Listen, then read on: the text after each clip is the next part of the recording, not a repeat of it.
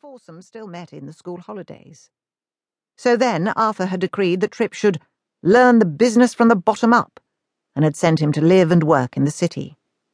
But when the Ryan family moved there, Trip and Emily began walking out together. Incensed by the news, Arthur had uttered an ultimatum: give Emily up or be disowned. Trip had stood up to his father, and with his mother's help, had married Emily.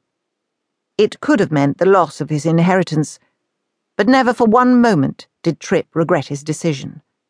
Emily was everything to him. However, following his father's serious stroke, Trip was back working at the factory alongside his half-brother Richard, Arthur's illegitimate son by his mistress Belle Bowman. It was an arrangement that suited them all, even though it was somewhat unusual. Now Trip put his hands on his wife's shoulders and kissed her forehead. "Ah, so you've heard too, have you? Mick's back." Emily looked up at him. "How did you know?" Trip laughed. "The cutler's grapevine's been hard at work, but I do have some good news." "Oh, thank goodness for that," Emily murmured. "George Bayes is coming back to work." "Is he? Oh, that is good news." "He came to see me this morning, and since his wife died last year, he hasn't known what to do with himself. I thought he was going down on his knees at one point, but there was no need. I'm only too pleased to have him back, and so's Richard."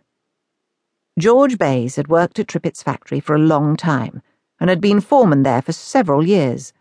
But about 2 years earlier, he'd given up his work to nurse his terminally ill wife. "How old is Mr. Bayes now?" "A sprightly 49, so he tells me." A puzzled frown crossed Tripp's forehead. "What is it?" Emily, attuned to his every look, asked softly. "Are you worried about Mick and what he might do?" Trip pulled a face. "I suppose so. We'd better all be on our guard. But it was something George said that set me wondering." Emily waited patiently as they sat down to their evening meal together. Trip picked up his knife and fork, but then hesitated, staring into the distance as if he was seeing not the food in front of him, but something quite different. "He asked how my father was, and I told him there was no change.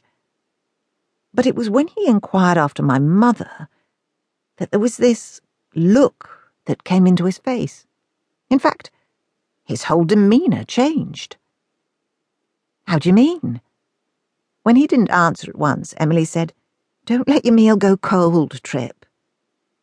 Trip began to eat slowly, his mind obviously still elsewhere.